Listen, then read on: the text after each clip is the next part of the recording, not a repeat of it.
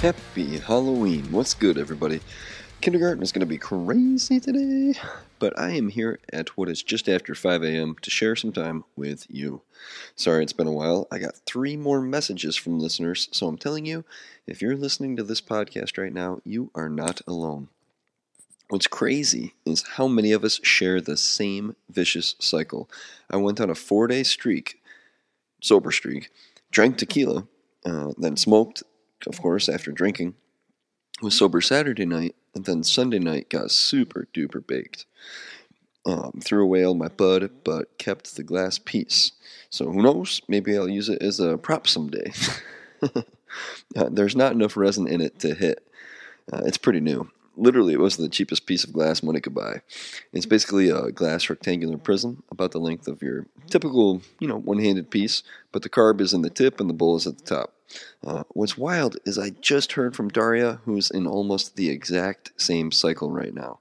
So, yes, I have a piece, but no, I don't have any weed. And I do feel like I have a higher purpose. I'm trying to build a stronger sense of self, envisioning the next 5 years that are both reasonable and build towards a larger goal.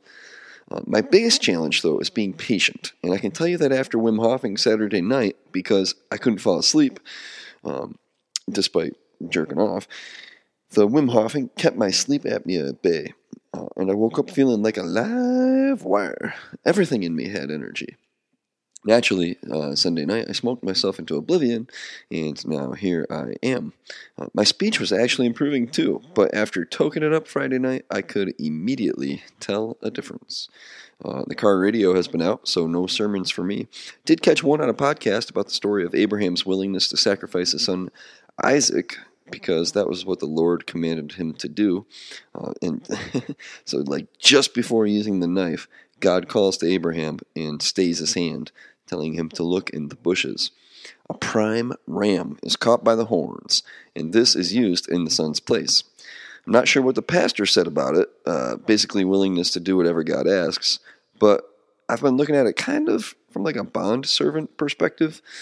Paul was called bond servant, or at least identified himself as a bond servant, and he was totally committed to God's path and was his active servant. That humility, lack of ego, and willingness to release is where I have felt the power of God. If you are in that state of mind, a command to sacrifice your son means nothing. Your choice, quote unquote, is gone because you chose to follow God. You can do awesome, amazing miracles, but the devil is always trying to turn your ego on. And as soon as the deed becomes about you or getting recognition, the power disappears. God leaves as you take over. And I have definitely felt that before. It's like that power of God was brief, because it took mere seconds for my own sense of self to either examine what was going on or think I could control what was going on or make plans for the power that I had in my body.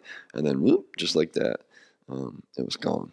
So as I was preparing for this podcast, I thought of the complaints I've made about the Quaker meetings I've started attending. I've been critical of the quality of the sermons instead of celebrating all the awesome things there are.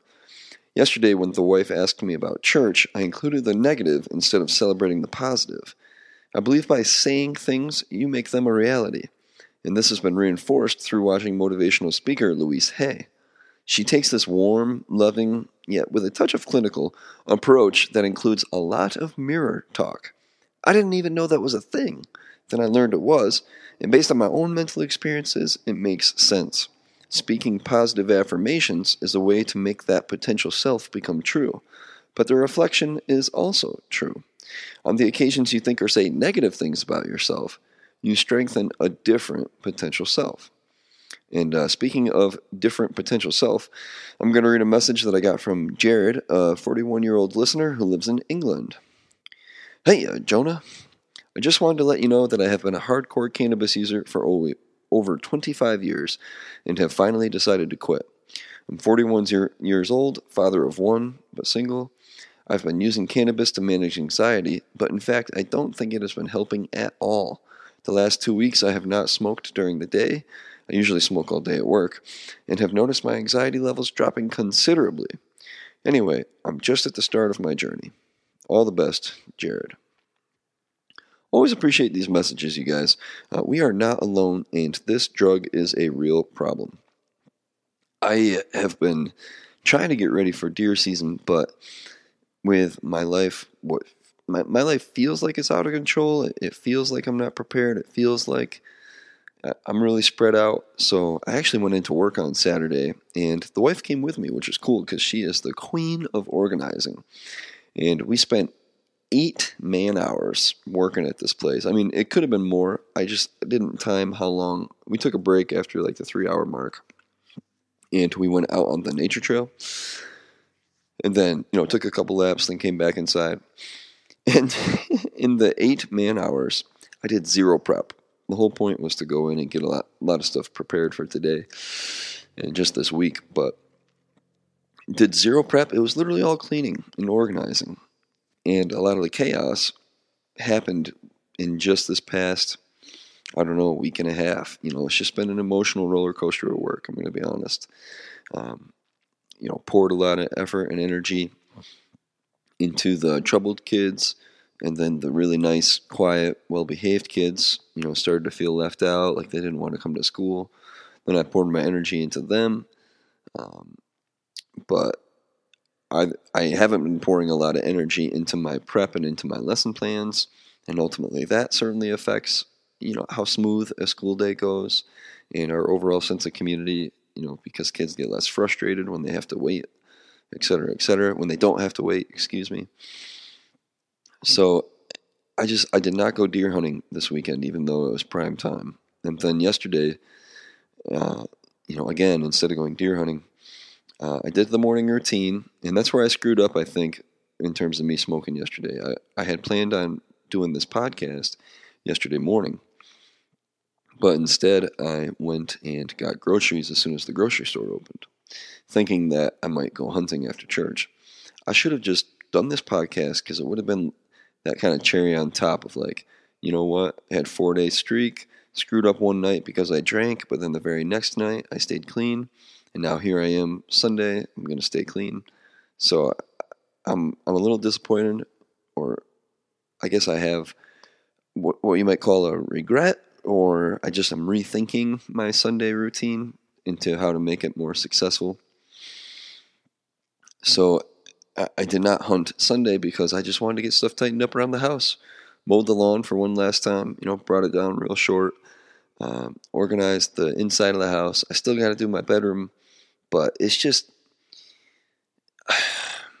I don't know. I don't know if it's a feeling of lack of control over my life, or if I just have to accept that I've been making things harder for myself by not keeping up on like the very basic things. Jordan Peterson, right? He's like, just start by making your bed every morning.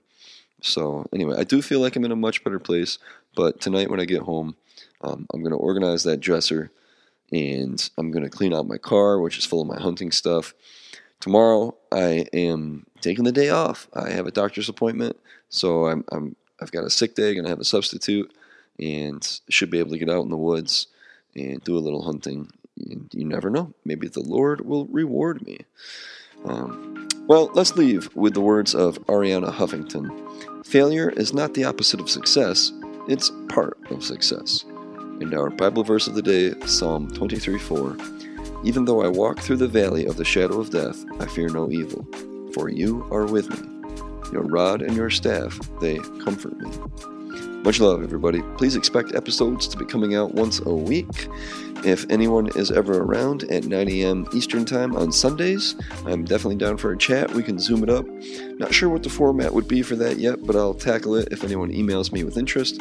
If you've got a story you'd like to share, shoot me an email, quittingmarijuanapodcast@gmail.com. Remember to find satisfaction in the struggle and peace in the moment. We'll see you next time.